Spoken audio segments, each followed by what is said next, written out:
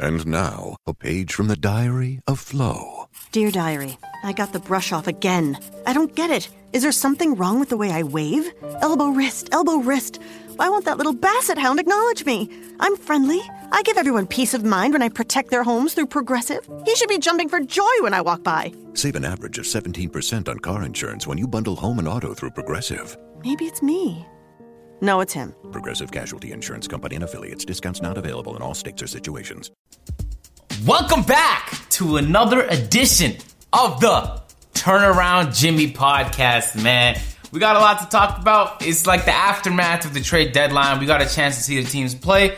And some teams are doing better than we thought. Some doing worse than we thought. We're here to talk about it. Hey, shout out to everybody, by the way, rating us 5 stars on iTunes. Actually, it's the only platform I use. So if you're on Google Play or whatever else, I don't know what the rating system is, but go show us some love, all right? We're going to appreciate that. I'm here with Legend of Winning. Say what's up. Yo, what's up, podcast people? The one and only Legend of Winning, a.k.a. Low. Like my co-host said, shout out to everyone out there showing us love on a consistent basis. Shout out to all the people out there who hit me up on Twitter and my DMs telling me all the time, Agent don't know nothing about basketball. You know you don't get DMs, bro. You're just making shit up. I want to see a screenshot. All right, bro. You'll see a screenshot. You'll see a screenshot. Right. And like he said, man, keep showing us love, and we're going to try to bring it out on a more consistent basis. But I clearly see a lot of people like asking us, when's the next pod being done? So we going to give it to y'all the way we going to give it to y'all, man. Pause. All right. Sounds good. Low, man, what's the progress on the off top subreddit, bro? You been slacking? You tell me? Not gonna lie, people. That subreddit is gonna take a while to get up. I ain't know like subreddits like you have to know code to create the subreddit, like to design it. I just thought it was like on some MySpace type stuff where so many people probably don't know what MySpace is, but I thought it was just like on some you just upload a picture and then it kind of just downloads on the screen and you can customize it fairly easily. However, that's not how it is. Like you have to actually know code to download and upload the stuff. So that's gonna. No, you're like a grandpa with technology, man. We can't trust you with no, that. But the way I'm trying to do it, or the way I want it to be done, I want it to be like where you can see the standings, you can see the matchups of the night. We can consistently change the sidebar and have it easy flowing. Like I really want to get it straightened out. So it's not gonna be some trash subreddit that people barely use. I want to really. Nah, we know. Really, you just don't want people exposing you in this. That's all you're really prolonging. Trust me, Agent. I don't want to really. And on top of that, I don't want people to embarrass you because, like I stated before, bro, man. You can't make the same point I just made. Yo, come on, hit me up in my DMs. We'll be making up stories about his DMs, man, but it's okay. You know, it's all love. So Low, man, can we not talk about the Cavs today? I'm tired of talking about these guys. Can we not talk about the Cavs today? Aren't you tired of talking about the Cavs, man? You're not tired of it? I'm tired of listening about the Cavs. I'll say this. The one thing I'm tired of talking about are like just, you know, people like making up these stories because we are definitely halfway through the season. All-Star break is this weekend. So I'm tired of like some people making up just stories. Like when people are talking about how Steve Kerr allowed the players to coach the team. I'm like, bro, that's not nothing new. Like why are people blowing this out of proportion? So things like that I'm tired of. However, the Cavaliers, after they got their players, they brought them on the team. Not gonna lie, bro, they looking pretty solid, bro. They matched up with the Boston Celtics, blew them out. There was a couple of moments in the OKC game where they looked a little close. However, they pulled some separation towards the end, and their bench is looking great. I don't think JR should be starting. I think Rodney Hood and what he brings to that team definitely is a better option. He's been balling. He's been balling as of lately. However, we all know he's a very streaky shooter. Whereas Rodney Hood, within a short period of time he's been in the league, he's been much more consistent. And then you also have to think about the fact that they still haven't had Kevin Love on this team yet. So, I don't know, man. They looking pretty good. Shout out to my man Jordan Clarkson, bro. He razzling dazzling out there. He got the handles. He got the moves. I tried to tell you, bro. I tried to tell the whole nation that he had put that. And people like, oh, D'Angelo. Oh no, I never. I was on the Jordan Clarkson. Yeah, train, I'm not talking about you. I'm just talking about in general. Yeah, D'Angelo Russell, I wasn't on that train, but the Jordan Clarkson, I've always felt like you kind of were though, because I remember on draft night you were mad gassed. I remember that. I mean, I was gassed just because I was like, all right, we got the player that we kind of need, you know what I'm saying? But the Jordan Clarkson though, I was like, yo, good player coming off the bench, giving around 15 points. I know they had to move that salary to make some more room. However, it's not that many players in the NBA that's willing to come off the bench at his age and giving that type of productivity. But Jordan Clarkson is looking fantastic in that offense, yo. I'm not gonna lie. Yo, you notice a trend, Lo?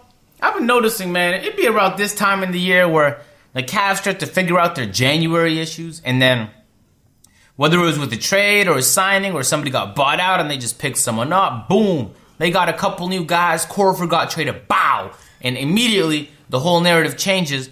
Cavs are going to win the championship. Cavs, this new look Cavs team seems like it solved all its problems. They officially have more shooters. Or now, like this year, they officially have more defense or more energetic pieces, and they're not as old of a team. They're no longer the oldest team in the NBA. And then what happens is they go up against Golden State and they lose in the playoffs. And then people just go, LeBron doesn't have any help. The same guys that are saying right now that they're destined to make the finals and win, or etc., or they're doing so well in the areas they did bad at, are the same guys that in the switch of a flick, in the button of a switch, you see how I skipped those two idioms together, Lo, to add emphasis. They're going to be the same guys that flip around. I'm telling you, Lo, and we're going to clip this part of the podcast and bring it up when the moment occurs, because you will see them on Twitter. You will see them on television pretending they're experts, and it's going to be annoying to me because they just kind of say what's popular. They don't really have any thoughts. They just kind of say the least offensive thing. You see what I'm saying? Yeah, but I think this time though, even with the new moves, I don't think there's really that many people on the outside of like LeBron fans who are just completely outrageous and Cavaliers fans who are trying to hold on to any little bit of time left they have with LeBron. I don't think there's anyone who is seriously considering this team as a team that's going to be able to compete with the Golden State Warriors.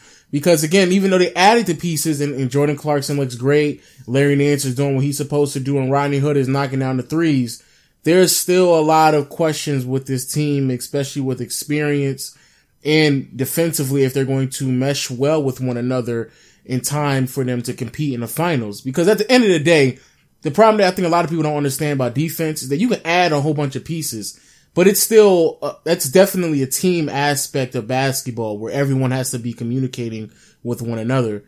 And so on that front, they've gotten better.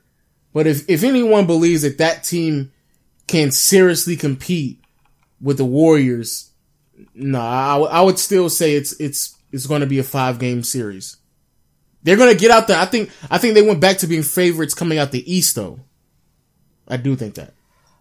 It's cool to see like them have more energy on defense though. I definitely, cause there were moments sometimes where they're just like, they were walking on defense, or there were times where LeBron literally had his hands on his hips instead of playing proper help defense.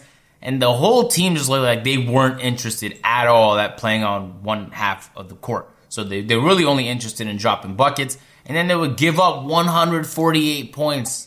To how you do that to any basketball team. So, like, I think that's not going to happen again. But I don't think they're a good defensive team. I just think they've gotten better because they were previously one of the, if not the worst. And that's like... They've never been a good defensive team, though. So I don't think that's never been their bread and butter. And I don't think that should be. But it kind of has to be. Even Houston, a team that was exclusively offense last year, is like their defense has shown up. They're like an average defensive team now. They're not. But they added pieces, like they added Luc Mbah a Moute, who's a defensive player. Trevor Ariza. I mean, they had defensive players like Trevor Ariza, and now of course they have Chris Paul, but they had Clint Capella and Trevor Ariza in years past. I know, but they added more though. They added Luc Mbah a Moute and Chris Paul. Like those are two. Come on, man. Luc Mbah a Moute. But I'm just saying those are two solid,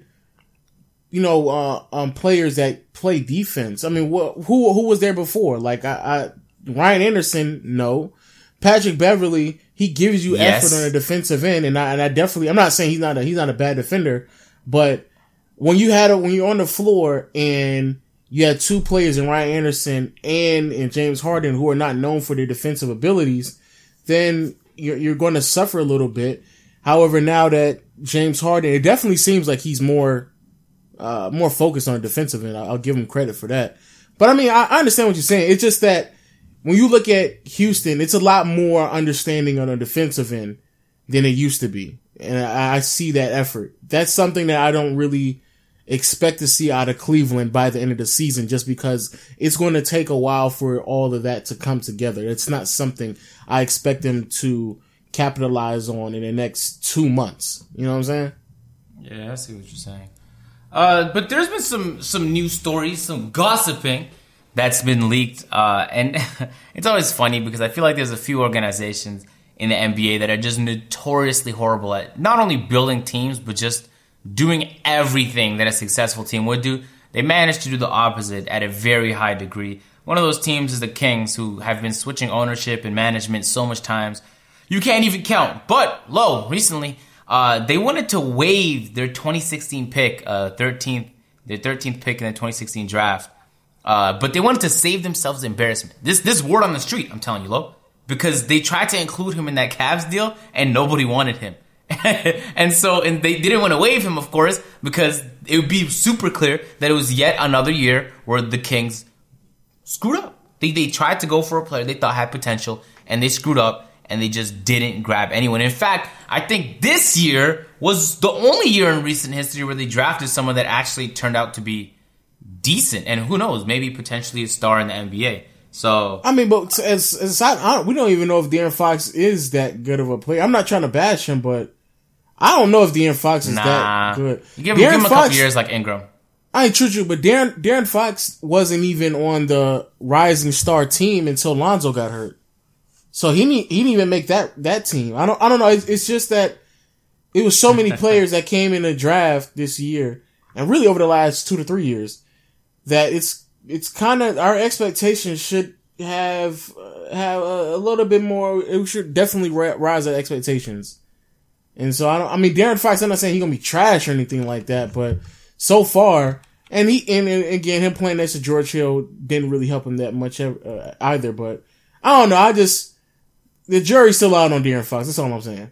Yo, just to put it in context, at least in the last 10 years, they've drafted Tyreek Evans, Hassan Whiteside, DeMarcus Cousins, Isaiah Thomas, Bismack Biyombo, Ray McCallum, Nick Stauskas, Ben McLemore, Willie Cauley-Stein. Like these, and now of course De'Aaron Fox. These are all players we all thought were going to be nice. It gotta be something with their team, bro. Like the development, the coaches, the shooting coaches, the conditioning coaches. Something's up there, man. Because when you watch, like, especially Lo, I saw you put out the tweet about similar things happening in Orlando. When you watch a player like Alfred Payton leave and perform better, you watch a player like my guy. Who's your guy that you pretend to like, but oh my Oladipo. God, stop. That's him. I remember. Stop. And he goes to another team, he performs better. It can mean multiple things. Might mean like it's just a poor fit, right? But when there's such a consistent history of your team just muffing consistently and just messing up, the King fans need to speak to me, man. How do you feel as an organization to just have this many potential pieces? Like, who? I'm looking at the draft picks right now. I don't see one person aside from De'Aaron Fox that's gonna be there in the future of this team that you can build around. And I don't even know if you can really build around him. He was a 5th pick. I feel so sorry for these fans, Lo. And I feel like, but let's keep it a buck as well. It's not like in the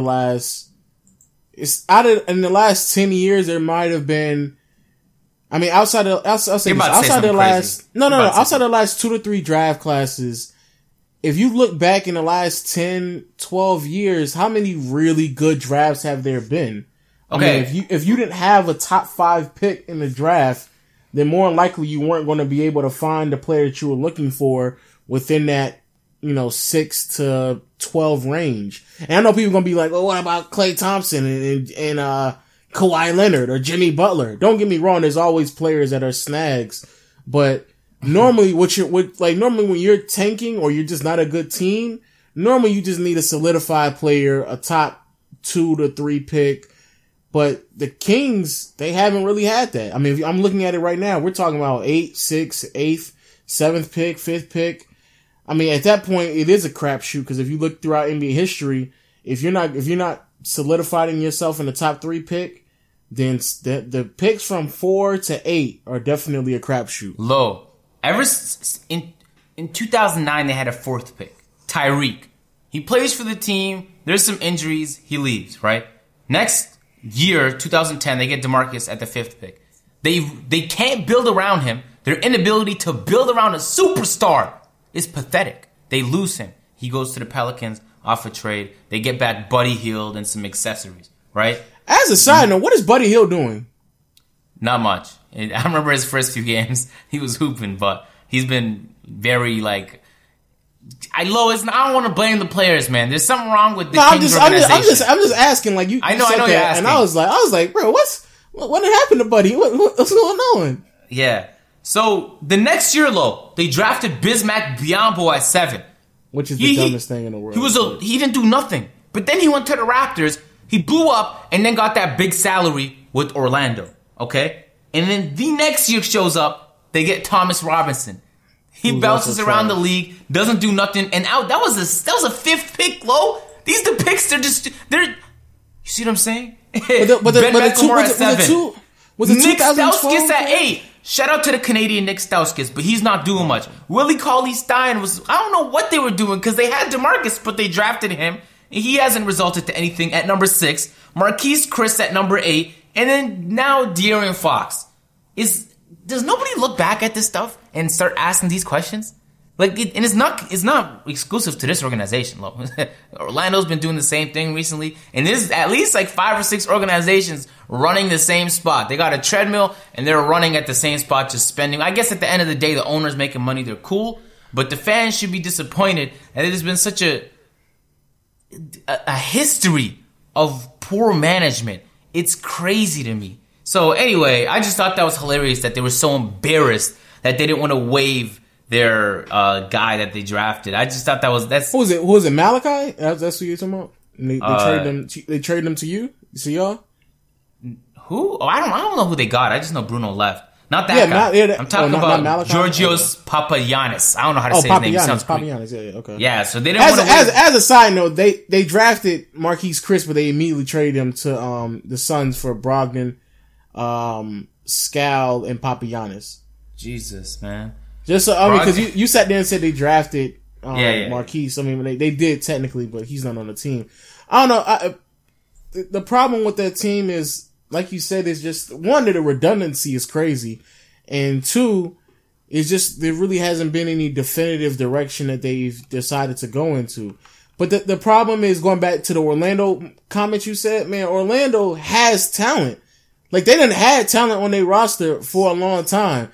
Not Phoenix, the Sacramento Kings, they drafting players that really are not panning out to be anyone's. But, man, Victor Oladipo, Tobias Harris, I'm going to tell you right now, Elfrid Payton looking solid. Aaron Gordon is looking really good this season. Nearly a double-double. Stop. He is. I'm just saying. I say he looking good. I didn't say he looked great. Here's the thing, though. I say he looking good. They have talent. For the last 3 years, they've been stacked with a surplus of guys they don't know what to do with, which is part of the reason why Tobias was traded to the Pistons. And everyone's like, why are they doing that? Because they have players like Mario Hezonja and Eric Fournier. Like, they have all these players. Fournier is another good one, too. I don't know what the hell's going on. So, I mean, you can make the same case with Orlando. Jonathan Isaac, run down the whole map. Which is a side note, no one not talking about this. Jonathan Isaac has been hurt since like December, if I'm not mistaken. And you know what they called it? They said he has an ankle sprain. When is the last, I'm not even trying to be funny right now. When is the last time you've heard someone be out for months at a time for an ankle sprain? Yo, stuff like that frustrates me. And I know you already know this, how I feel about this.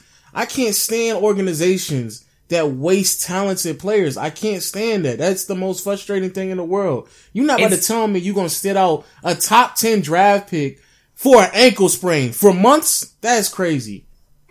And I don't know, like, part of it might be like, actually, what's the issue, though? Because I feel like there's so many issues that it's really challenging to focus on one thing.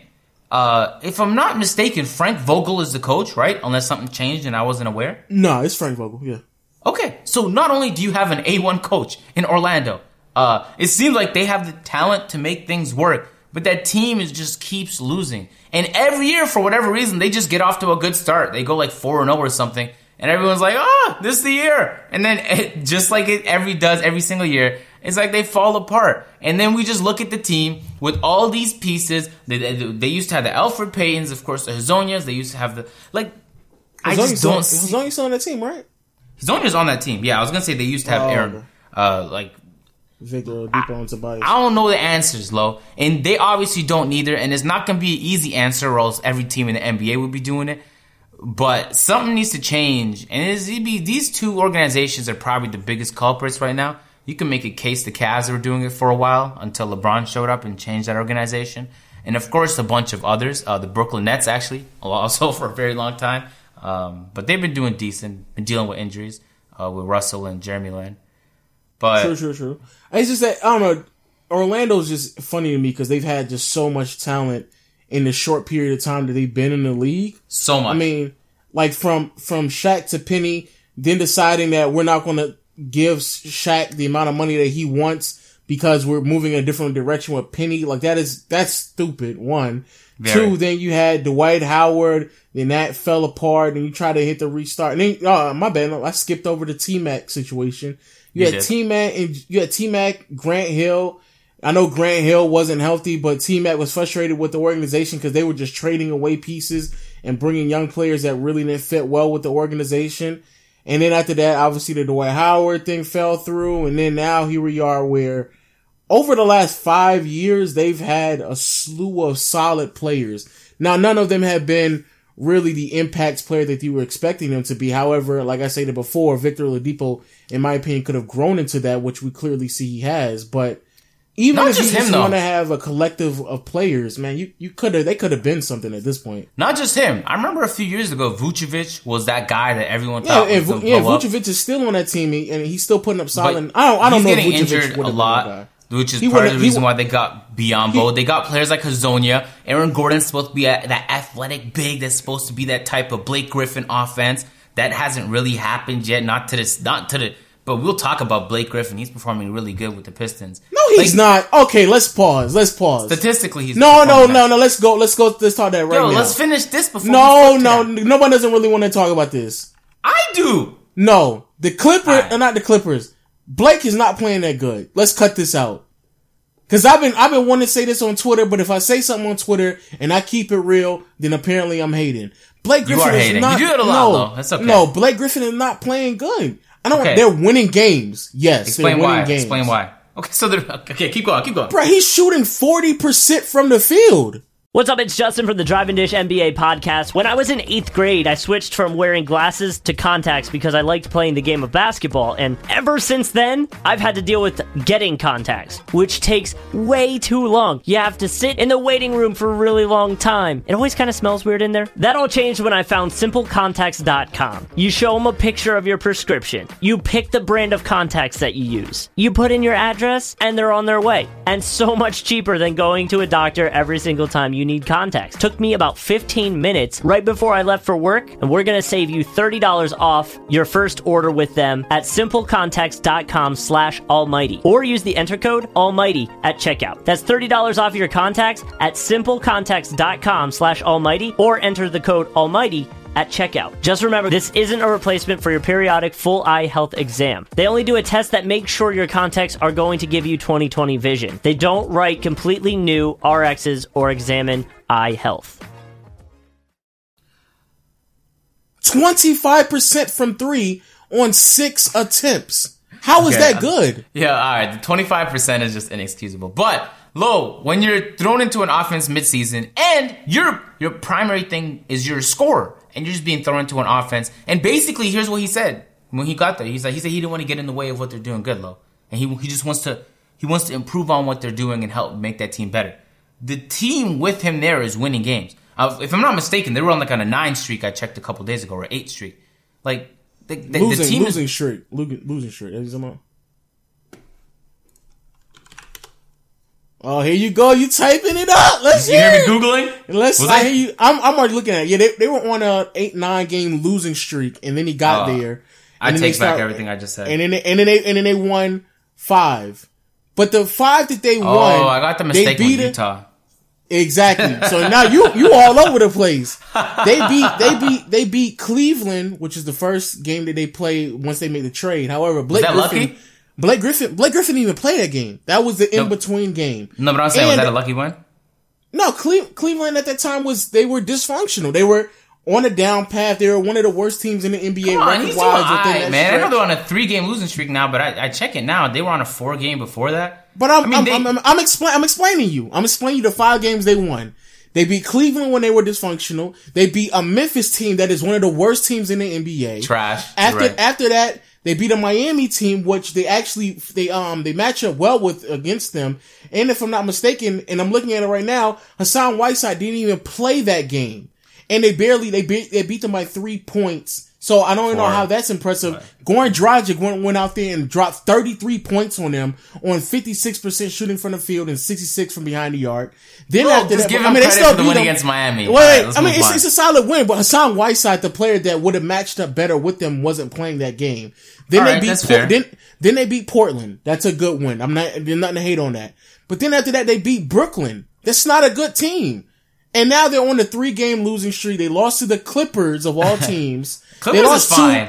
But Atlanta it's not. They lost to Atlanta, and then they lost to New Orleans after they picked up Emeka Okafor to replace DeMarcus Cousins.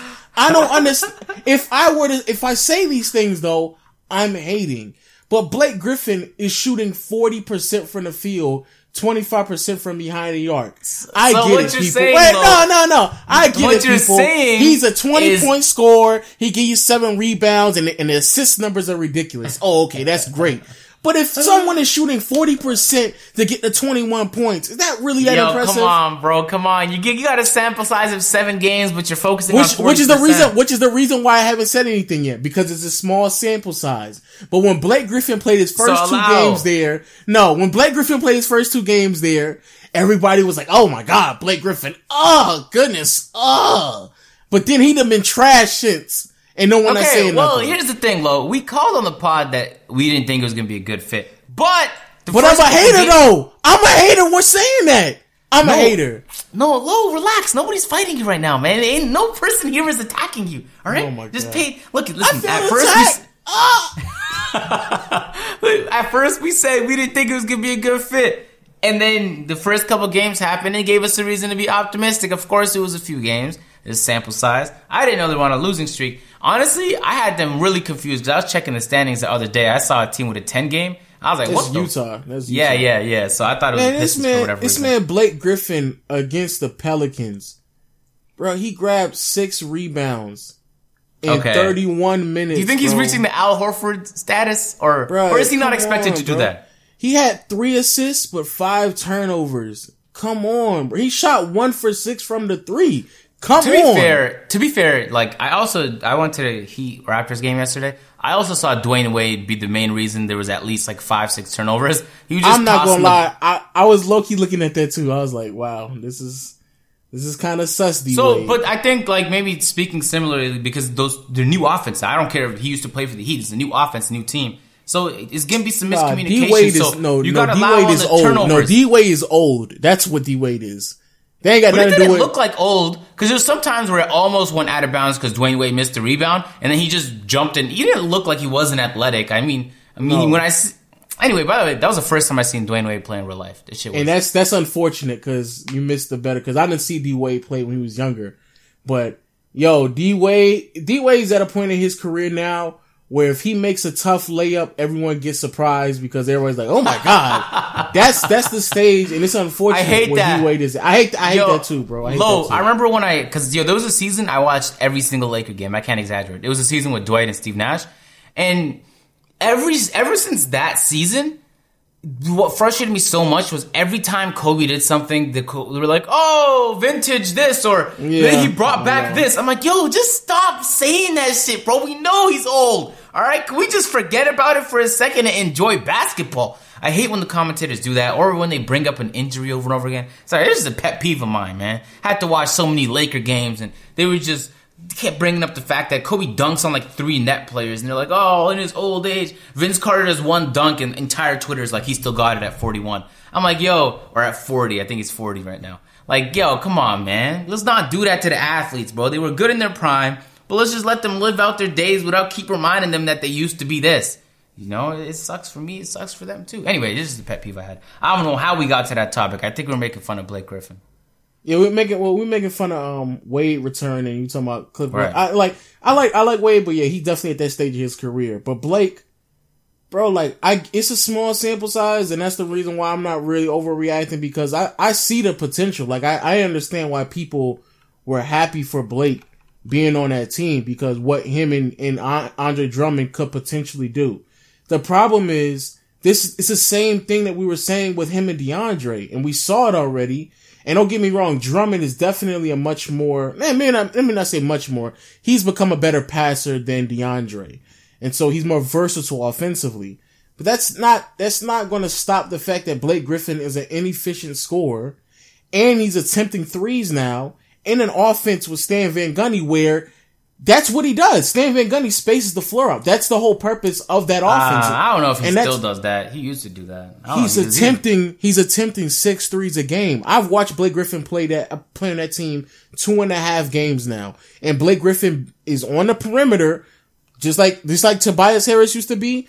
And that's it. They have to find a new coach to integrate some type of offense. I'm butchering that word.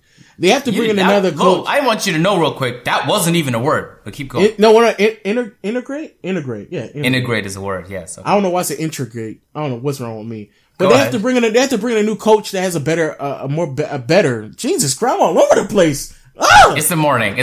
You're okay. It's the morning, bro. It is 4:00 in the afternoon. They have to bring in a new coach, though, that has a much more complex offense than Stan Van Gundy, because his offense is just put the players on the perimeter and space for Drummond.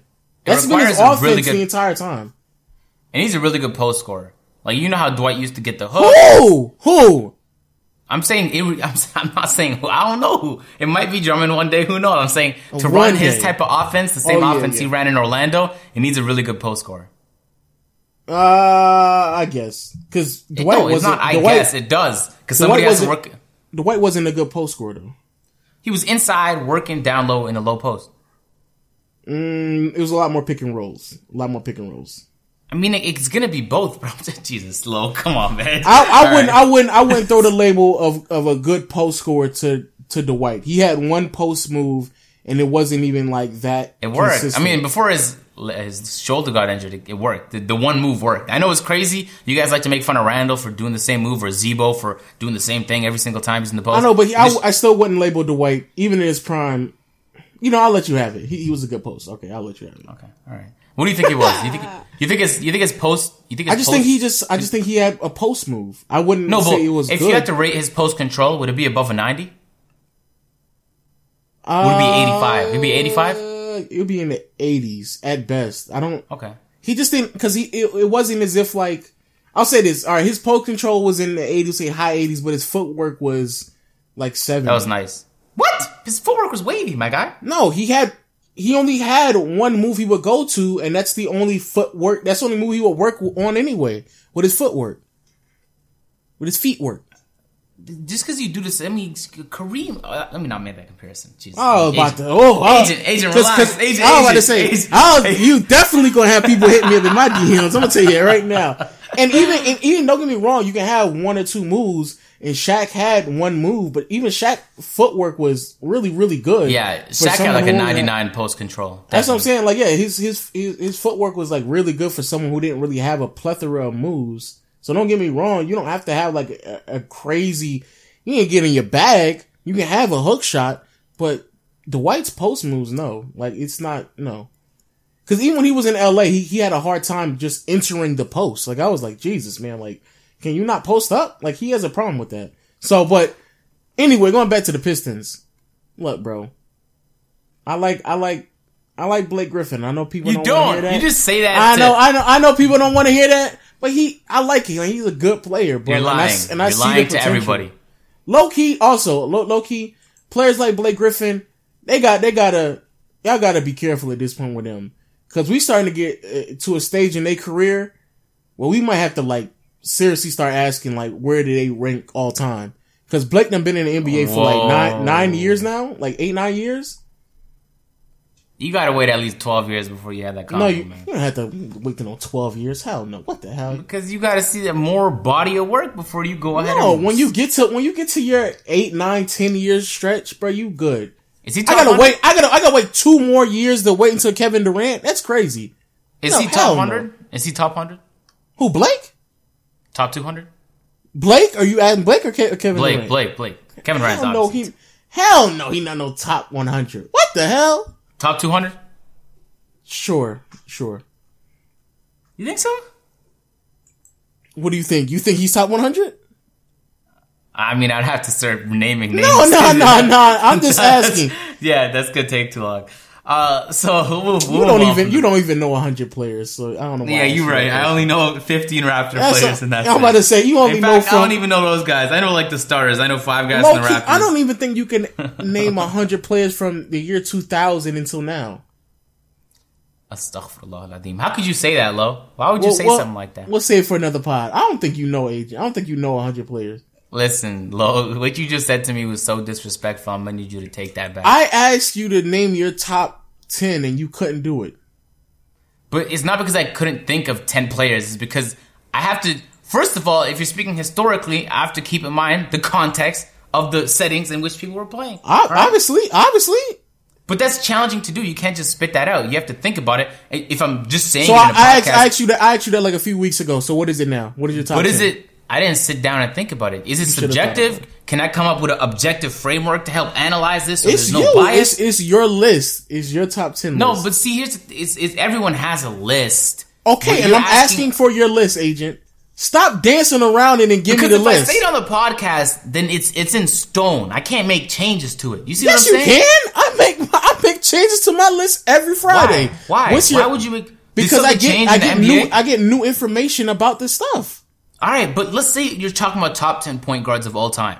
Let's say like 6 of them are already, or 7 of them, 8 of them are already retired. Like, what new information are you gonna get? Unless Stephen Curry wins another MVP or that's another what I'm saying. People move up in the ranking. I go back and I dig a little deeper in their career and I find a couple things that I'm like, I don't know about that, and I kind of move them down. Anyway, that's besides the point. Lo, I want to get your opinion on something, man. So, the Wizards locker room, I don't know what's going on there. Of course, there's been the injuries, and anytime there's injuries, a team begins to underperform. They start to look at each other like, well, who's the reason why? So, Marcin Gortat put out this tweet saying, unbelievable win tonight. Great, in quotations, team victory. And he's pointing some fingers, all right? And everybody looked at John Wall because it seemed like he was saying John Wall wasn't doing a good job passing the ball. And so, of course, you put that on Twitter because it begins to get public. I think John Wall also made a response to it. It wasn't on Twitter, though. I think it was to a reporter. And so they had a meeting to help, I guess, relieve tension or just talk about what's going on. Like, you know the meetings LeBron has when he wants to point blame at Kevin Love? He had one of those meetings. And apparently it was to make sure that they mended their relationship. Quote unquote. So I don't know what you think about that, man. By the way, this is one of those organizations running on the spot, unable to build around their superstar. But go ahead. Yeah, shout out to first of all, shout out to John Wall for putting Marcin Gortat back in his place because you're a role player. So let's get that clear. You ain't got the clout to say anything to anybody. and John Wall is right. I don't understand how Marcin Gortat, out of all people, can say anything about somebody not passing the ball, where almost 50% of John Wall's assists go straight to Marcin Gortat. So I don't know. Calm down, Marcin Gortat. You about to retire. Just chill out, ride the wave a little bit. Second shout out to Bradley Beal because he's been holding on to the ship real steady ever since John Wall been out. And the problem is that they're winning games without John Wall. And so that somewhat exposes the idea that John Wall is an elite level player, especially because this year he's been underperforming, or at least underperforming to the standards that people have put to his name because of how well he played last year.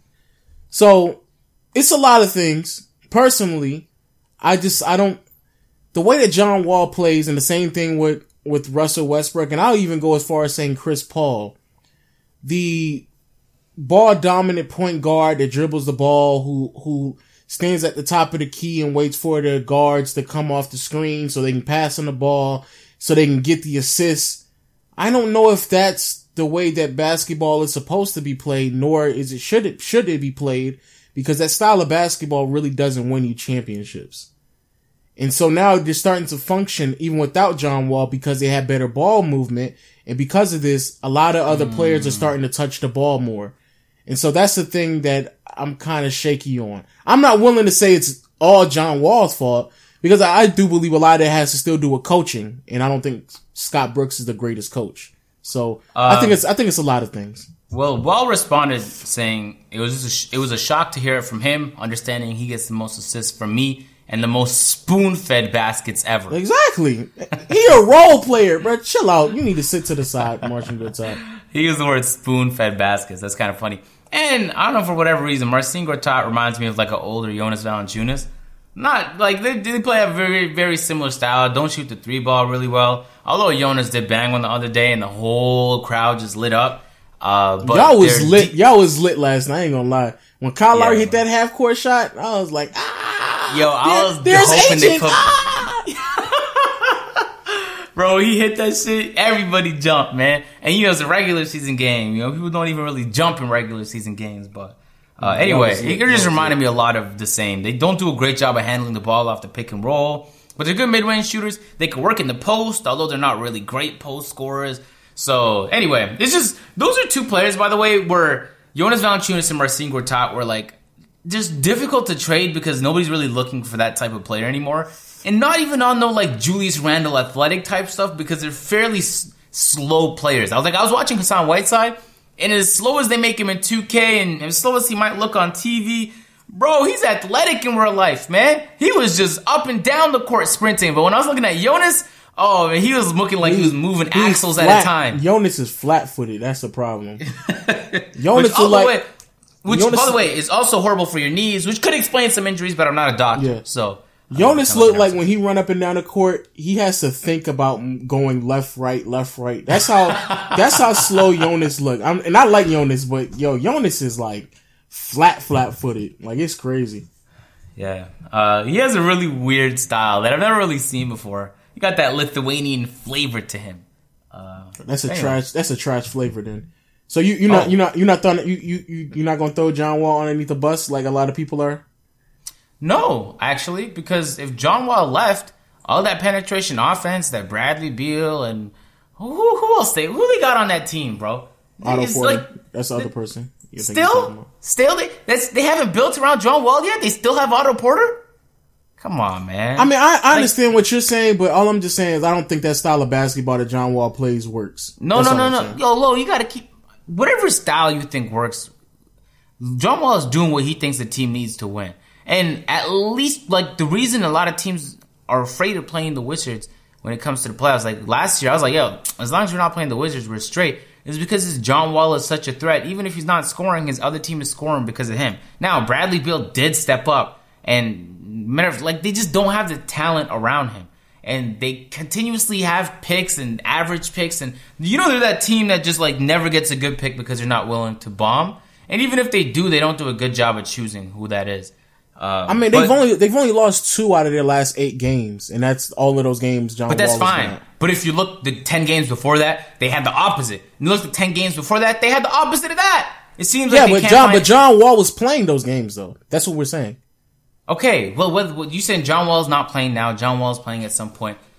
With John Wall on that team, they still have issues. And I don't think John Wall is even remotely the crux of those issues. At the end of the day, it actually reminds me of the Damian Lillard situation more than anything. It's because like they didn't have as good a season this year as they're having last year. But at the same time, the team is not improving. So if you're John Wall and Dame, you're looking at your general manager. And I'm sure that at some point, John Wall, there's going to be a convo that leaks like he went to talk to management. And he's going to have to say something like, look, you're going to have to build around me. Marcin Gortat is complaining, and I have to spoon feed that guy. So like you need to do something for me here. And they're not doing anything for him now.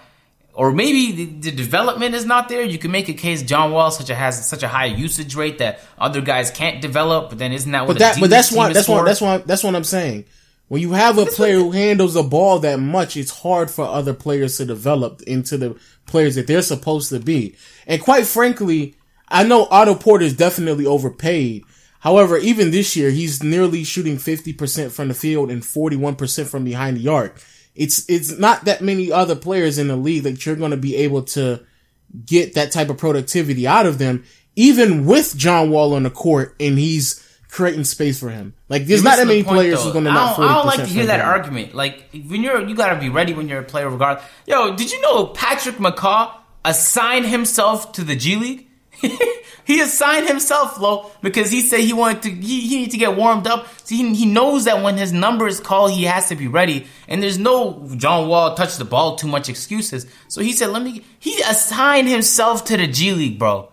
That's crazy. I mean, but there's nobody on this team that's gonna do that, though. But I get that not a lot of people do that. But then don't turn around and make complaints because you think that John Wall is this type of player, that type of player. Especially if you've been playing with him for this many years, man. It was like when the Cavs turned around and said LeBron. But they've been had this problem with John Wall. This isn't like the first, because the last 2 or 3 years, this has been a problem with John Wall and Bradley Beal feeling like that they don't have the same, they don't be on the same page with one another. This is like when the Raptors, TJ Ford got injured and Jose Calderon had to start. And then we're just like, it's going to be a disaster. But then he does decent. And then TJ Ford eventually left the team a couple years later. And Jose Calderon this is a terrible example. No, but it's the same thing. Because when TJ Ford left, and then they're like, we could do it without TJ Ford. We did it when he was injured. Jose Calderon went there, and he was a great free throw shooter, but we realized we need a better point guard. So it's a similar situation. Like, John Wall gets injured, and you start to convince yourself that you could perform without him. Believe me, if he leaves the team... It's not that. I think you're missing it is that, because it's on their mind. It's not that they think... It's not you don't go to the media or tweet... No one doesn't give a fuck about Marcin Gortat. Let's get that clear. No one doesn't care that Marcin Gortat he's a starting center. No one doesn't care about him. The problem is that people are not really telling themselves, but the idea is John Wall has to adjust. That's what people are saying. Why? He's a superstar. Because, why would he have to adjust? Oh, superstars need to adjust. Let's get that. LeBron. LeBron needs to adjust. Kevin Durant had to adjust. Curry had to adjust. Only time a superstar adjusts is if they have another superstar they need to adjust for. Paul George adjusted for Russell Westbrook. And Russell Westbrook needed to adjust and look where he's at right now. Kobe Bryant had to adjust. You can go through NBA history and superstars made adjusted. Kobe Bryant did adjust. Cut it out. Who did he adjust for? Who? Shaq? Okay, but at the time, Shaq was a dominant player, right? Okay, but even you can go even to other players like, I mean, Kobe still had to make some adjustments even for Powell. So, no, because I thought you were going to say that. No, he didn't, bro. What you mean? Yes, he did. Cut it out. Kobe adjusted his style. Kobe was shooting like 30 shots a game until Powell got there. What are you talking about? Obviously, he's going to shoot less because he has other players on the team. He made adjustments. He became a better pick and roll player. That's just it is. It's not an adjustment. Obviously, Paul George is going to shoot more with the Pacers than with the Thunder, right?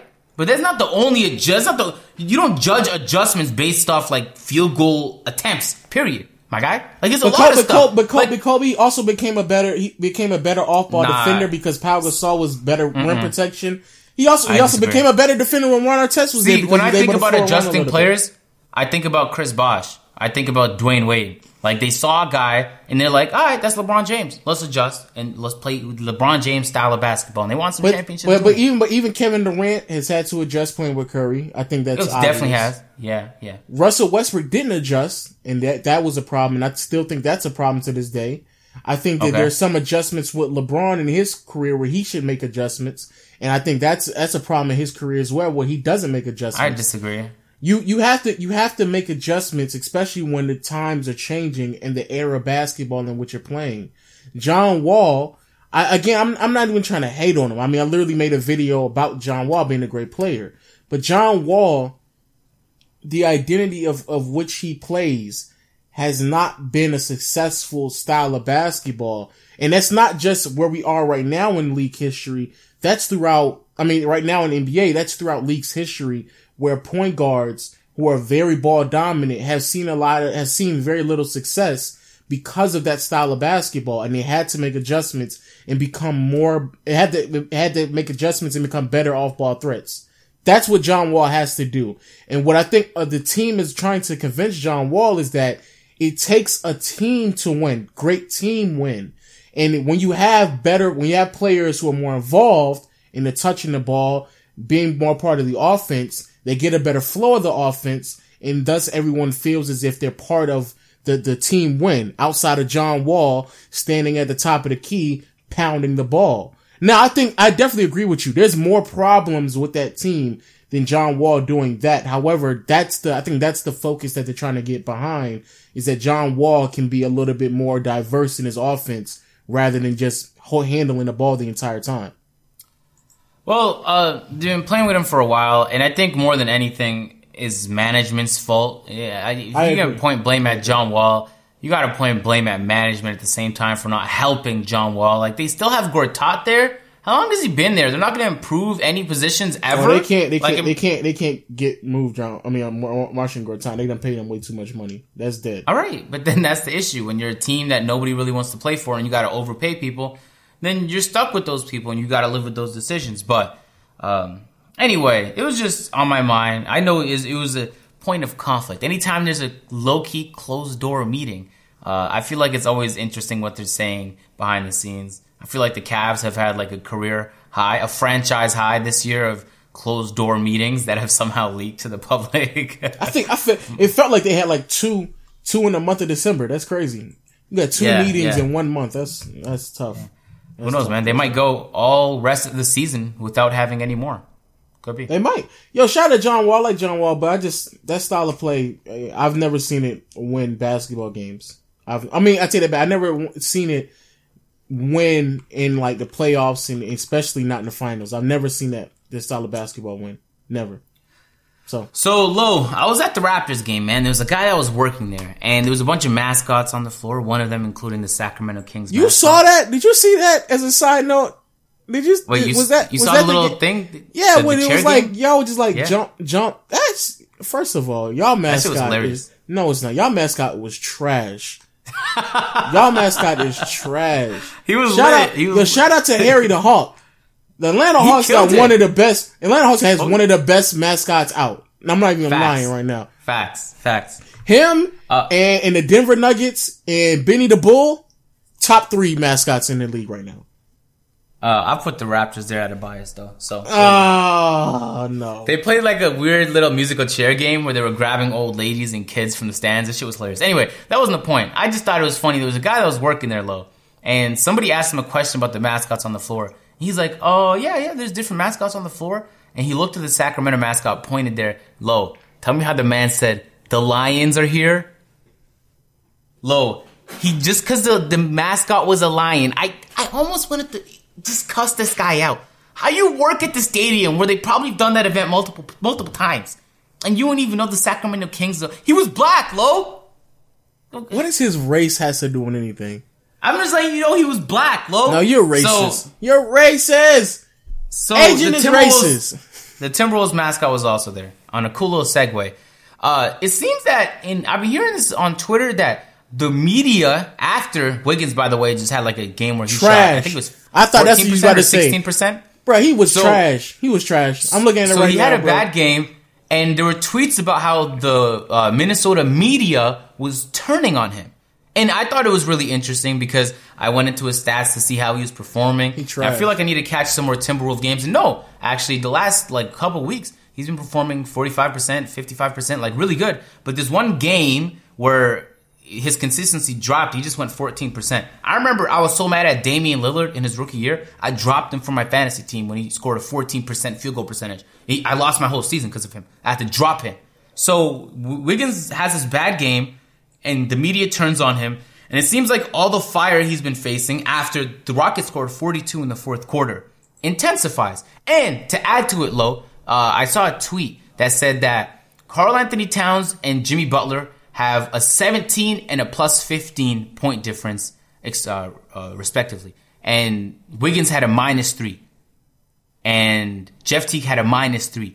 And Crawford had a -10. So it seems like Jimmy Butler and Cat are the guys, whenever they're on the court that are hooping, Wiggins comes on, Jeff Teague comes on, and that lineup just isn't meshing. And that has been like that, and those numbers are since the start of the year. So January 1st. So I just thought that was interesting, man. I want to know what you think. I know you like. Let me ask you this. Well, you know I like what? I know you like to talk shit about my guy Wiggins, but I wanted to know what you really think about this. Let me ask you this. Wiggins, 22 years old. 23 years old. Right. Just signed an extension, so he's under contract until 2023, right? Yes, a big money contract. Big money. I mean, but a young player who's under contract, and I think there's still some hope that he has potential. This year, averaging 17, 18 points, 44% from the field, but only 32% from behind the arc, and 63% from the free throw line. If you were to trade Wiggins right now, what do you think you would get for Wiggins? What team am I trading for? I mean, you don't have to be like specific, just like a broad, like I would get a couple picks, some bench players started. What do you think you would get for Wiggins? Like Bradley Beal and a first round pick. That's interesting. I think that's fair. I think that's I think that's too much for Wiggins. I think maybe the contract might play a role. What's he getting paid? Like $20 million a year?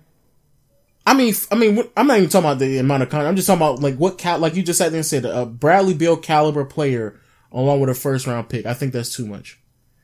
That's too much for Wiggins? Yes.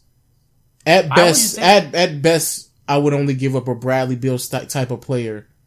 However, I think Bradley Beal is better than Andrew Wiggins. It's interesting because, like, even... Am I wrong? But am I wrong? You might... I don't know. You might not be wrong. It depends. We'll see how the season plays out, man. But, like, Cat is shooting 43% from 3. Jimmy Butler's shooting 38% from 3. And those aren't even really considered great shooters. So here's a guy, Wiggins, who shot the ball pretty well in college, comes in the NBA, and for his first few seasons shows... Did he shoot well in college? He didn't shoot well in college? Yeah, he did. I remember. Dead ass.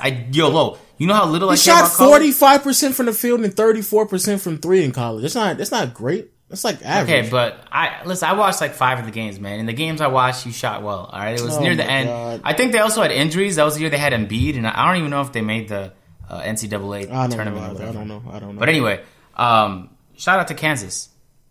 There's gonna be one person listening to the podcast like, "Oh, thank God, agent! I really mess with Kansas." So,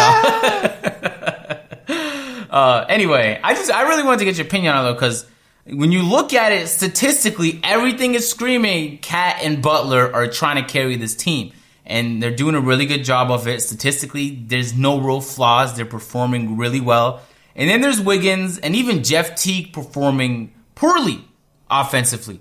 And you could point the blame at Thibodeau and say maybe something wrong with the offense. You could point the blame at some of the players or like Wiggins, Crawford, or Wiggins is just not that good. Wiggins is just not that good. So which one you think it is, Lo? Wiggins is just not that good. Why you think is that? Why can't it be anything else? Because there's no evidence of him. What are we saying that how has he gotten better as time has progressed? I don't know. I think it's different. What has Wiggins done to prove to anyone this is his 4th year in the NBA? I don't even think Wiggins is a top 50 player in the league right now. Alright. Cut it. That's not, no, I'm dead serious. Wiggins is not even a top 50 player. Wiggins is literally... We're gonna have to name 50 players and find out, man. No. I already put my 50 players on the list on YouTube. I mean, on Twitter. Do you actually have the top 50? Yeah, I do, actually. Of course you do. Wiggins is on the border. Shout out to B Souls because he made a video about this. Wiggins is on the border of being a bust. But no, because stop, don't do that. No, because people don't want to admit it. But the problem is that Wiggins is the worst. He's the second worst first round pick in the last 10 years. Please jump off, please, Lo. Do something. Tell me right now name me two more first round picks that are worse than Wiggins. That's not relevant. I want to bring up. It is relevant. It's relevant to everything because you just sat there and said about Wiggins. You're talking about the past. It's all going back to Wiggins. How is it that Wiggins is that bad? Wiggins shouldn't be this bad. I'm asking a question, Lo. Why are all the guards on the Timberwolves that play significant minutes playing bad? Why is Jamal Crawford have one of the worst plus minuses on the team? Bro, plus minus ain't got nothing to do with it. Why is Jeff Teague performing just as poorly as Andrew No, Wiggins? he's not. He's shooting way better from the field. He's getting way more assists. They're both shooting 44%. Bro, he's shooting 40. Wiggins is shooting 31% from behind the arc. Jeff Teague is shooting 37% from behind the arc. What are you talking about? You're picking numbers. I'm looking at You're field goal picking percentage. numbers. You said shooting. Shooting threes has nothing to do with it? You said they're shooting. You said Jeff Teague is shooting better. I said they're literally, the difference is Jeff Teague is shooting 0.01% better field goal percentage than Wiggins. Who's shooting better from behind the arc, Agent? All right, but you're talking about. I'm just saying in general. Who's it's shooting not better just him from the that's free? struggling. Who's shooting better from the free throw line, Agent? Here's the thing, Lo. When I watch these games, who's getting more assists, Agent? obviously the point guard. Why would you bring something like that up? Like Wait, that wasn't gonna be an answer. wait. And who's attempting more shots? Wiggins, despite the fact that he shoots so poorly, he shoots the most on this team, bro. He's a below average defender. He does not create for anyone else. Oh my and now that he's on a team with two players who are definitively better, and I would argue for many of the games they've been on the court with one another, Jeff Teague is actually a better player than Wiggins on many of the games. Because you're pushing it now. Not You're pushing definitely it. pushing I'm it. not pushing it. You I are. said for many of the games that they've been on the court. I didn't say all of the games. I didn't say definitively. I said for many of the games that they've been on the court together, Teague has played better than Wiggins. You're talking about a player whose role has been delegated to a third option. However, he still attempts more shots than the other two players that are better than him, and he's still not efficient. Nor has he picked up any type of defensive intensity whatsoever. Wiggins is a disappointment. I'm sorry to tell y'all this, but he is. Okay, but here's He's the a thing, fact. man. And it has nothing to do with no one else. Wiggins is just not that good. In the last 4 games, 3 of them were losses. But in those games, outside of this last one, he's shooting good. 53%, 64%, 53%. You talking about the smallest sample size I've ever heard in my life. I get that, but you can even date back further than that. And How of course, far you want to go back? Just tell me. 20 games? 30 games? You tell me.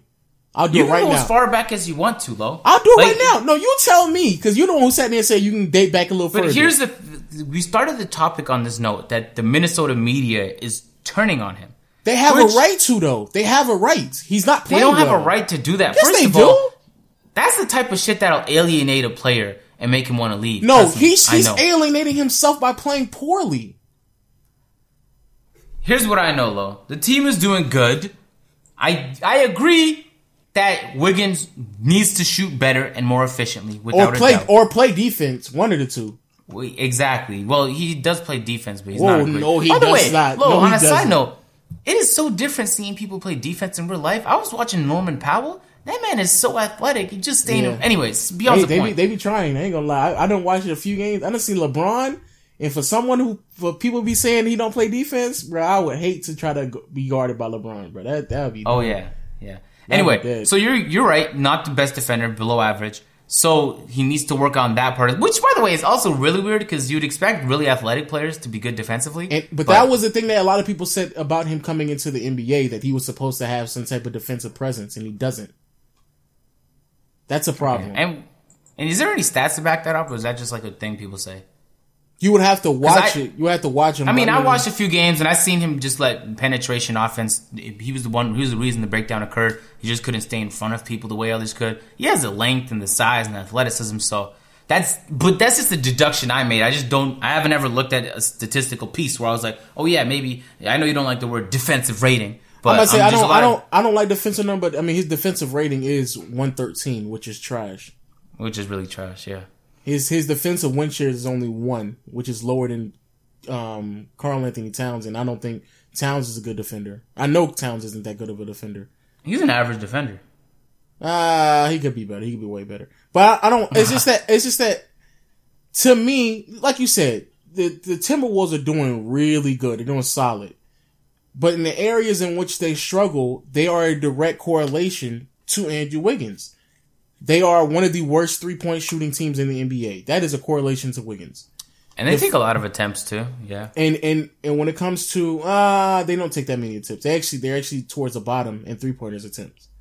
They only but I'm looking at Wiggins. He's chucking these shits. Oh well, yeah.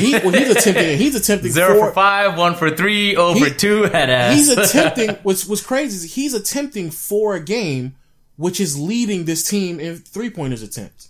Which is weird 'cause Arguably, the worst 3-point shooter on this team Yeah. is attempting the most threes. That's Weird. crazy. So when I talk about efficiency, people, please look beyond just field goal percentage. You have But to I look think that in other the areas. difficulty of shots he takes is from 3 especially is more challenging than like a Cat who's shooting a phenomenal 43% from 3. That's fair, because Cat doesn't shoot the ball contested. Wiggins is tasked with pulling up in people's eye sometimes. Like I saw Dragic do that multiple times yesterday. I was like, AJ, damn. I'm not going to sit here and try to act as if I'm going to. But I'm saying there's a different level of difficulty. I'm not going to give Wiggins any type of excuse to why he's underperforming. It's not an excuse. I just think it's part of the context. So it's not like Wiggins can shoot poorly because he shoots difficult shots. Like, no, you still have to shoot a good percentage. LeBron shoots difficult shots, and he still has a good percentage, right? But I just think it's part of the context. A lot of people don't put that in. Like, they don't think about that. They just think he misses all his shots wide open. That's why he shoots this percentage. You can say that about almost every player in the NBA right now. Paul George, he attempts not heavily contested, but he's not getting wide open shots. He still makes them. Come on, man. Bradley Beal. Paul George is like Bradley Beal. Even after John Wall has not been on the team, he's been injured. He's still shooting fairly good from the field and from behind the arc. You're comparing Wiggins to some of the best 3-point shooters in the NBA. Okay, right now. I'm trying to think of someone. I'm trying to think of. Really, what I'm saying is he's just a bad 3-point shooter. It has nothing really to do with anything else. Just that he's just not that good of a 3-point shooter, which is something that many people already knew when he came into the NBA, especially after his first year or two. So, to me, I have a hard time. And going back to the original question about how people are giving him a hard time now, I think it's fair.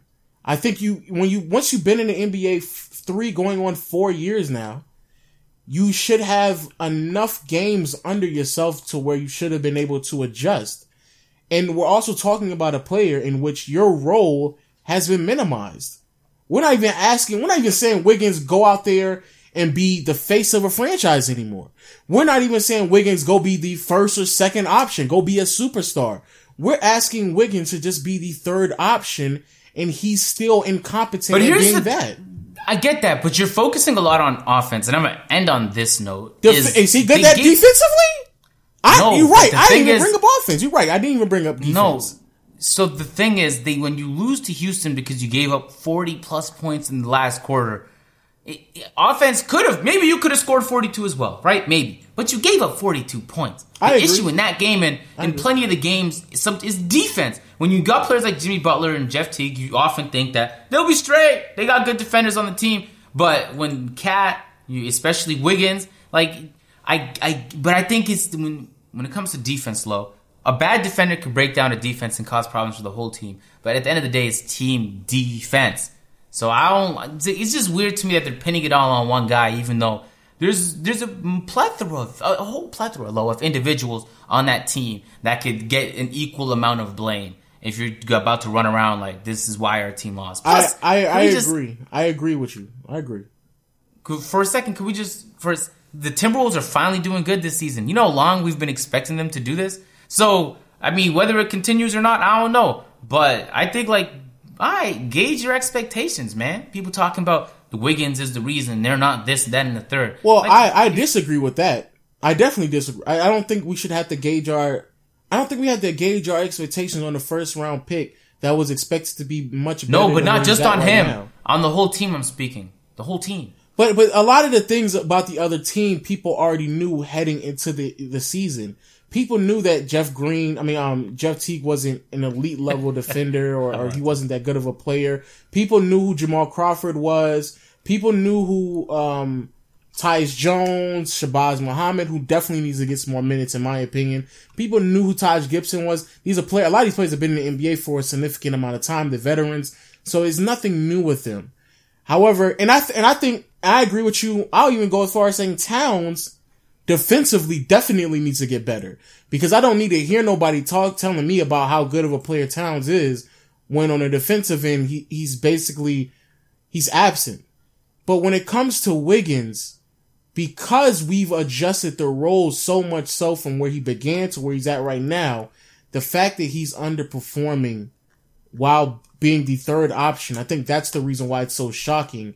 and why people are so quick to point the finger towards him, because we're just expecting more out of him because of the standard that they had for him entering the NBA.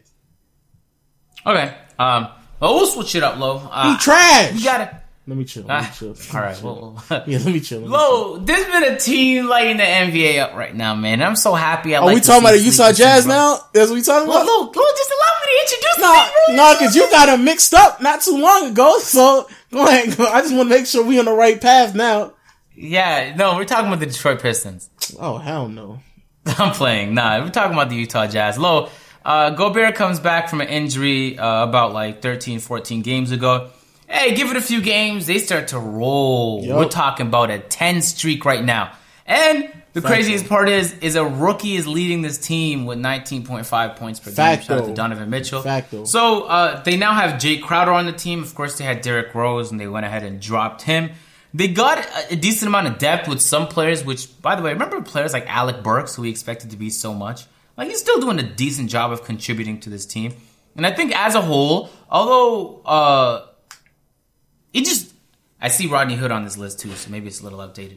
And I'm looking at Basketball Reference right now. The team is doing well. Rodney Hood, he just got traded like 2 games ago, so he's still going to be there. But I agree.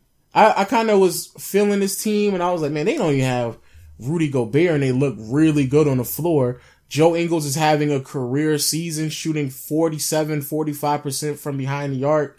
Ricky Rubio goes out there, gives them quality minutes, comes right back out. And now that they have Rudy Gobert, they definitely have what they need inside in the interior defense. And this is a team that has built their identity on a defensive end, 5th in the NBA in defensive ranking. But like you said, Donovan Mitchell, that's the rookie of the year. Let's just get this out the way. Donovan Mitchell is playing so great over the last 10, 20, 30 games. This stretch of basketball that he's playing has been amazing.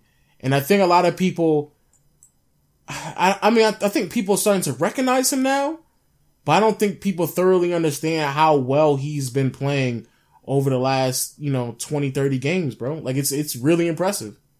He's shooting 44% from the field, 35% from 3-point land. But more importantly, because a lot of times we see rookies like MCW put up good stats, right?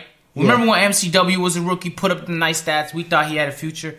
It's not just stats with this guy, because not only is it translating to victories, but he's showing that he could lead a team. Because when they lost Gordon Hayward, I don't think nobody in their right mind, aside from the GM and the scouts, probably thought, and even they probably didn't think he was going to blow up like this.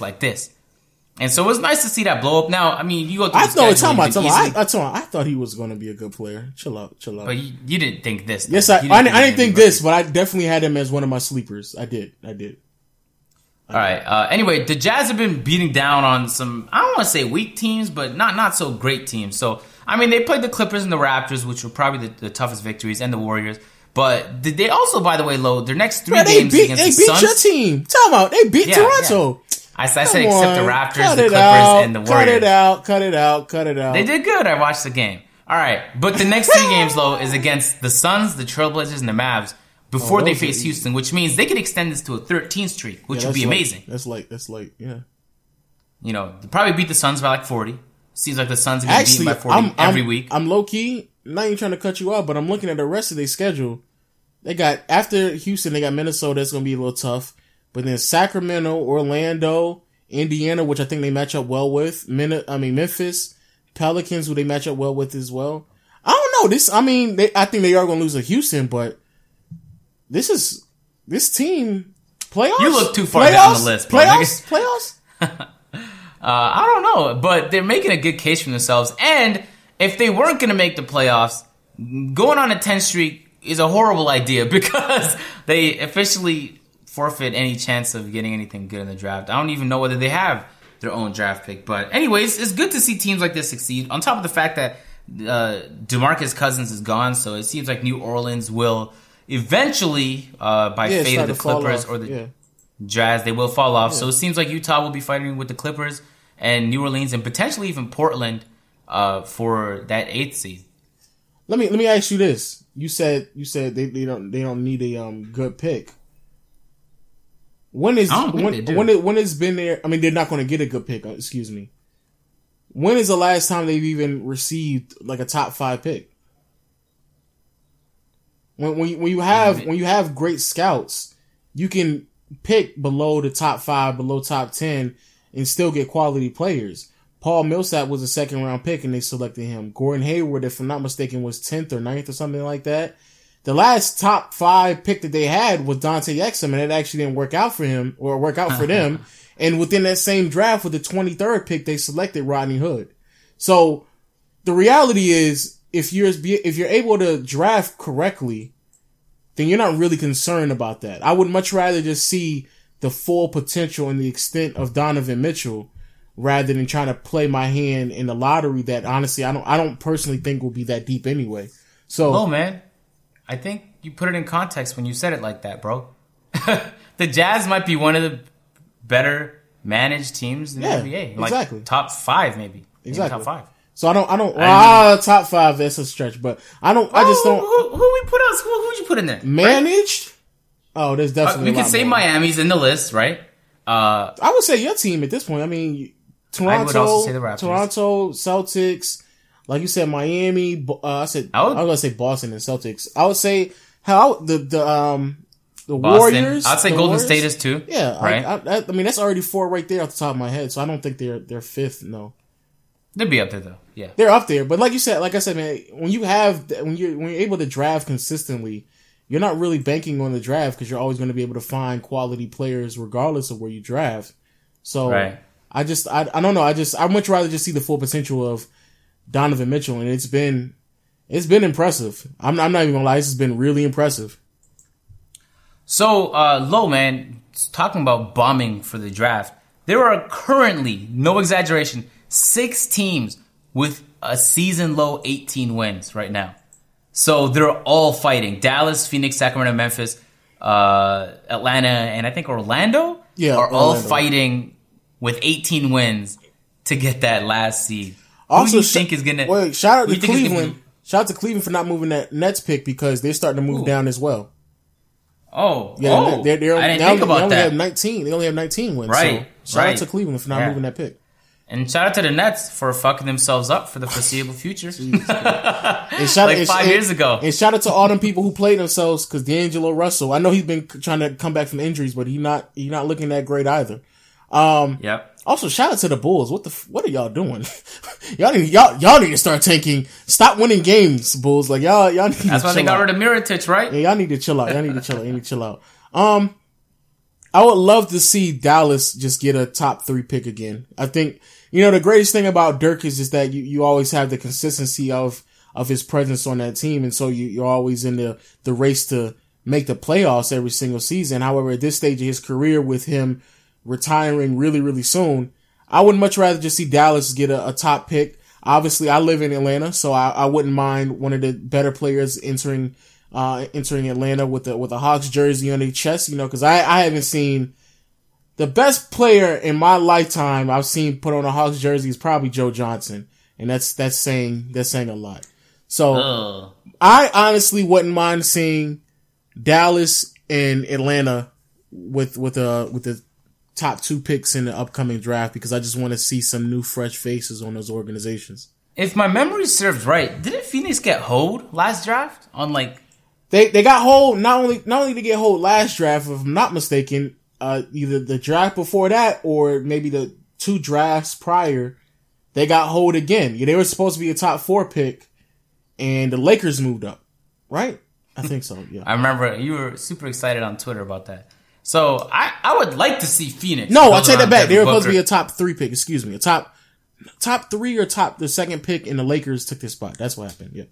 But you know what I think is going to happen? I think either the sorry Sacramento Kings or the sorry Orlando Magic are going to find a way to get that first overall. Oh, hell no. Stop. Butcher it. Stop. I think that's going to happen, Lo. Hell no. I'll say this, though. If Orlando gets it, they're going to have a fire sale. They're going to have a garage sale of quality players.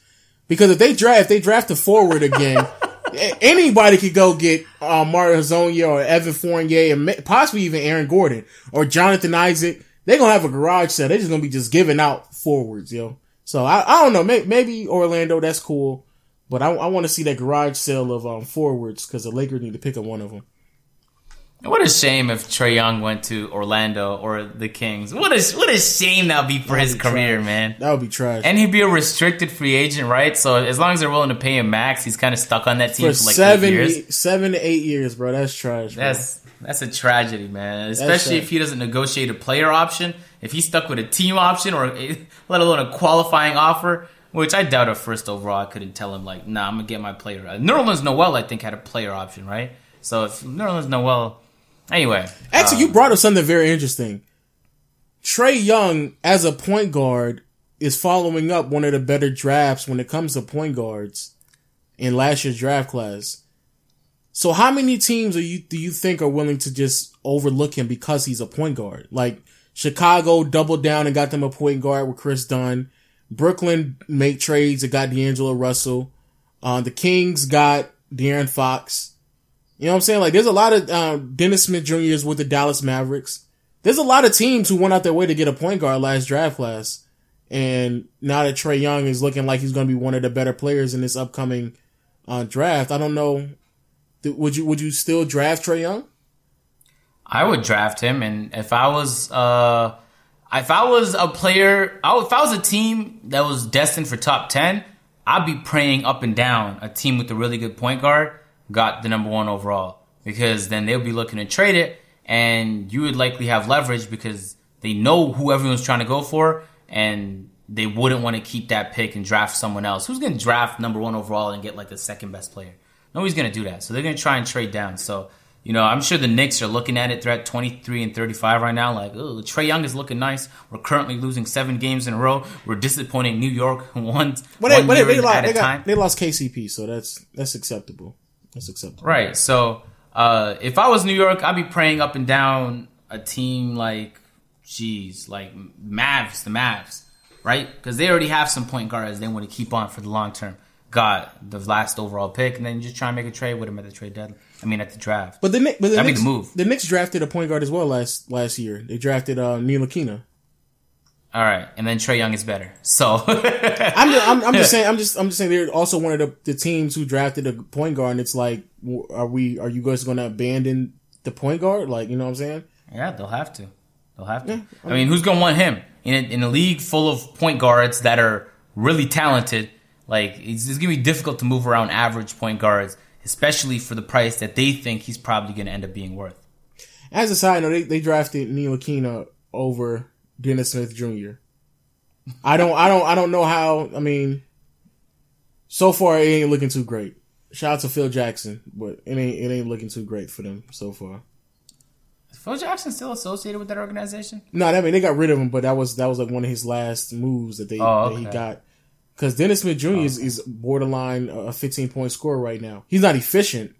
He's not efficient at all, but he's up there in scoring and assists. So I mean, you know, that is going to be interesting moving forward. I don't know why they went with Ntilikina, but it is what it is. All right, Lo. I guess this is the moment, unless you have something else you want to bring up, to do our highlight players. Oh wait, did you real quick? Shout out to Ray Allen. He went golfing instead of going to Paul Pierce's jersey retirement. Because let's be real. No one doesn't want to go to Paul Pierce's jersey retirement, bro. I was in a Discord with some people, and that was going on, like Paul Pierce jersey retirement, and none of us were talking about it. And all of us like really watch basketball, and none of us were talking about it.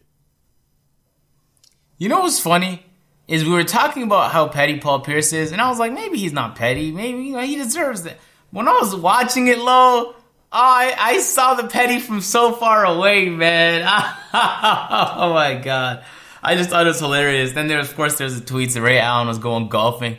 Didn't give a soul that Paul Pierce was getting recognized. That's a Ray fact. Allen said, yeah, man. On the maybe a controversial, but this might be easy for you because you hate Paul Pierce. Who's better, Ray Allen or Paul Pierce? I would say Ray Allen. I think it's close. I don't think it's.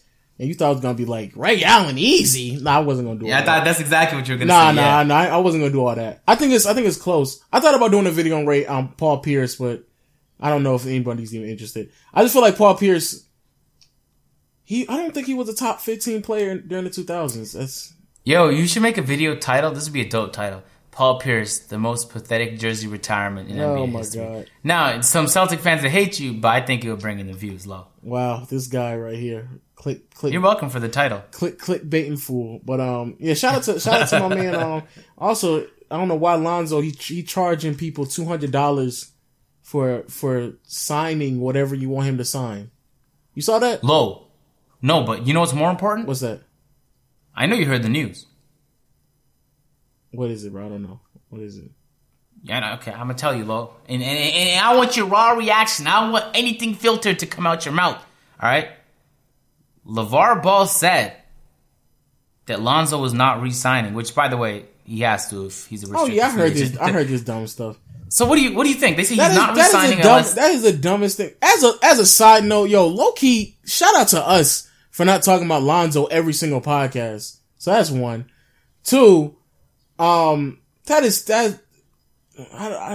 like LeVar, just chill out, bro. Just stand to the side, bro. Like he has no choice but to stay on the team if the organization decides to keep him after his rookie contract is up. Like, I don't care. First of all, your two other sons might not even make it to the NBA. So that's might. They probably won't. Very likely won't. I'm low-key, I'm thinking about it as well. And the only team that's willing to sign those two players, your two other sons, are teams that are full of shenanigans and are just trying to put butts in the seats. That are willing to say, "Oh, we got a ball, brother," and all that other extra nonsense.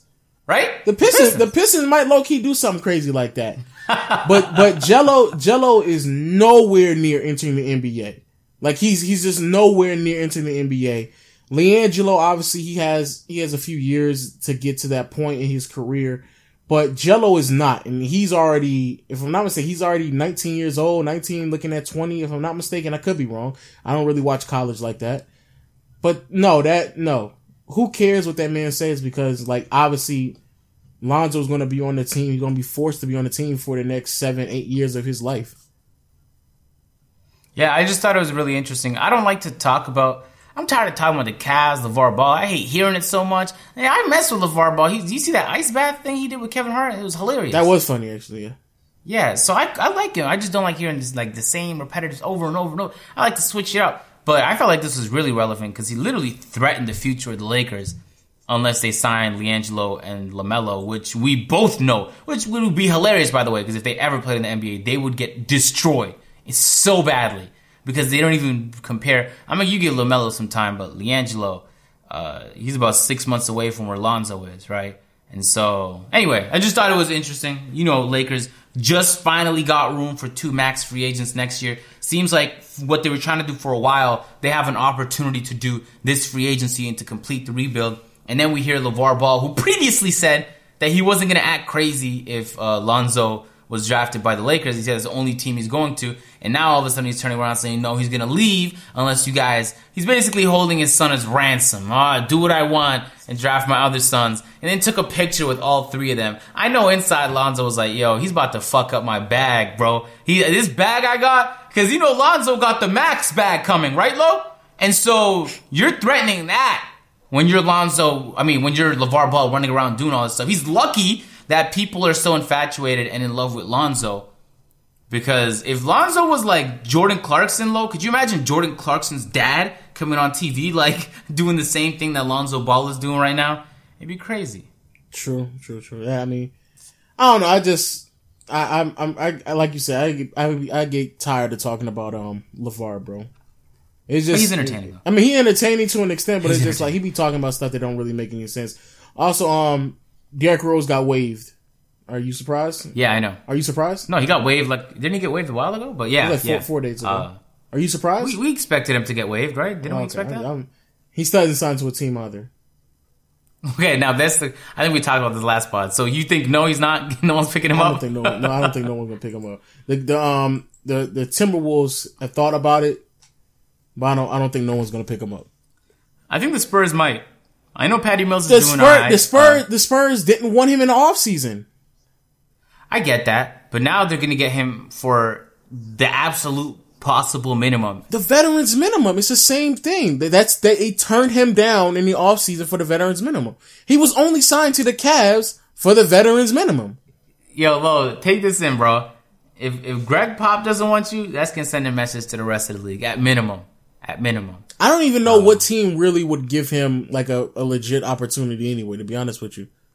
Outside of the Wizards. Sign him to the Lakers, man. The Wizards. Hell no. Sign him to the Lakers, bro. With Isaiah Thomas, Lonzo Ball, it'd be a blast. Hell no. Derrick Rose is... no. He need to honestly think about retiring. That's what he need to be thinking about. All right, Lo. Too much? Who's Too your much? highlight? That's too much? Nah, you might be right. That's not too much. Okay, all right. Who's your highlight player, man? Highlight player... Shout out to... I wanted to give it to Rudy Gobert because, they've been going on a 10-game winning streak, but we talked about him a little bit. So I'm gonna give it to, I'm gonna give it to Kyle Lowry, bro. Oh. Came back. Y'all playing good. Like y'all, I think people infatuated with a whole bunch of other teams and stuff like that. I think y'all are on, what are y'all on? Like a 6-7 game winning streak? And the one game that y'all lost was to the Wizards, in which y'all really should have won that game. But like y'all been really winning a lot of games over the last like 10 game stretch right now. So, and Kyle Lowry is the one who's been plugged back into the rotation. A lot of people give Kyle Lowry flack because, his situation throughout the season. He hasn't really been putting up the great numbers. However, Kyle Lowry, since they played San Antonio, I think I saw somewhere, his efficiency has definitely gone up, especially from behind the arc, and he's playing solid, bro. Word. Thank you for shouting out my Raptors, Lo. It means a lot to me, man. And y'all number one in the East. Let's get it. Yeah, we are, baby. Number one. Hey, one game ahead of the Celtics. Also, y'all blowing teams out too. Y'all, it's not even like a lot of the games y'all been playing recently. These are not even close games. Like y'all beat Portland out like 130 to 105 or something like that. Like something crazy. Yeah, it was just they tried to make it look close at the end, but it was like a 30-point game the entire time. Yeah, that's crazy. Right. My highlight player is Jordan Clarkson. Talking about the energy the Cavs defense finally has, and I think he's a big part of that. On top of the fact that I'm a real big fan of this guy, and he's shooting, I know on a tiny sample size, but my guy, he's shooting 57% from three and 61% from the field. So you couldn't have had a better start, bro. If you wanted LeBron to like you, you wanted to have a good first impression, he's officially done it. So I hope he gets some more minutes in the rotation as time goes on. He's 23 minutes per game right now. But I think he's deserving of a shout-out, man. True. Yeah, shout out to all the new Cavs players because they've been playing really good, bro. Really, really good. Right. All right. Well, I guess that's it, guys. This is the end of the podcast. This is where me and Lo leave and do other things with our day. And you guys, what do you think they're doing right now? Maybe studying, or they might be washing the dishes. A lot of people say that they watch this podcast while they're doing their chores around the house, or when they're driving, or they coming back from school on the bus and stuff like that. So, make sure you have a productive day. You know what I'm saying? Keep working, keep grinding, and keep doing what y'all normally do, yo. Appreciate y'all showing some love. We're going to try and get these out, of course, like you guys know, 2 to 3 times a week. And we'll leave it on that note. This is the turnaround. Damn it, Lo. I forgot. Oh, you lost! You lost! Your thing is trash, bro. It's trash. It's trash. I think it was Turnaround Jimmy. Wasn't it Turnaround Jimmy? You tell me. Because we definitely not going back. You tell me. Alright, we'll check it. You trash. This is the Turnaround Jimmy podcast, and we'll catch you guys on the next one. I'm out. Peace. I guess we're out, right? No, Lo, stop doing that. Don't do that. Nah, bro. Someone hit me up. Peace. Nobody says that. You be making people up. Nobody hits you up in your DMs, man. Let's say you just bought a house. Bad news is, you're one step closer to becoming your parents. Soon you'll have a separate fridge in the basement, where extra groceries are exiled forever. Remember that frozen lasagna? Of course you don't. It's been down there since 2008. Good news is, it's easy to bundle home and auto through Progressive and save on your car insurance. Piece of cake. Behind the lasagna, it's very old. Progressive Casualty Insurance Company, affiliates, and other insurers. Discount not available in all states or situations.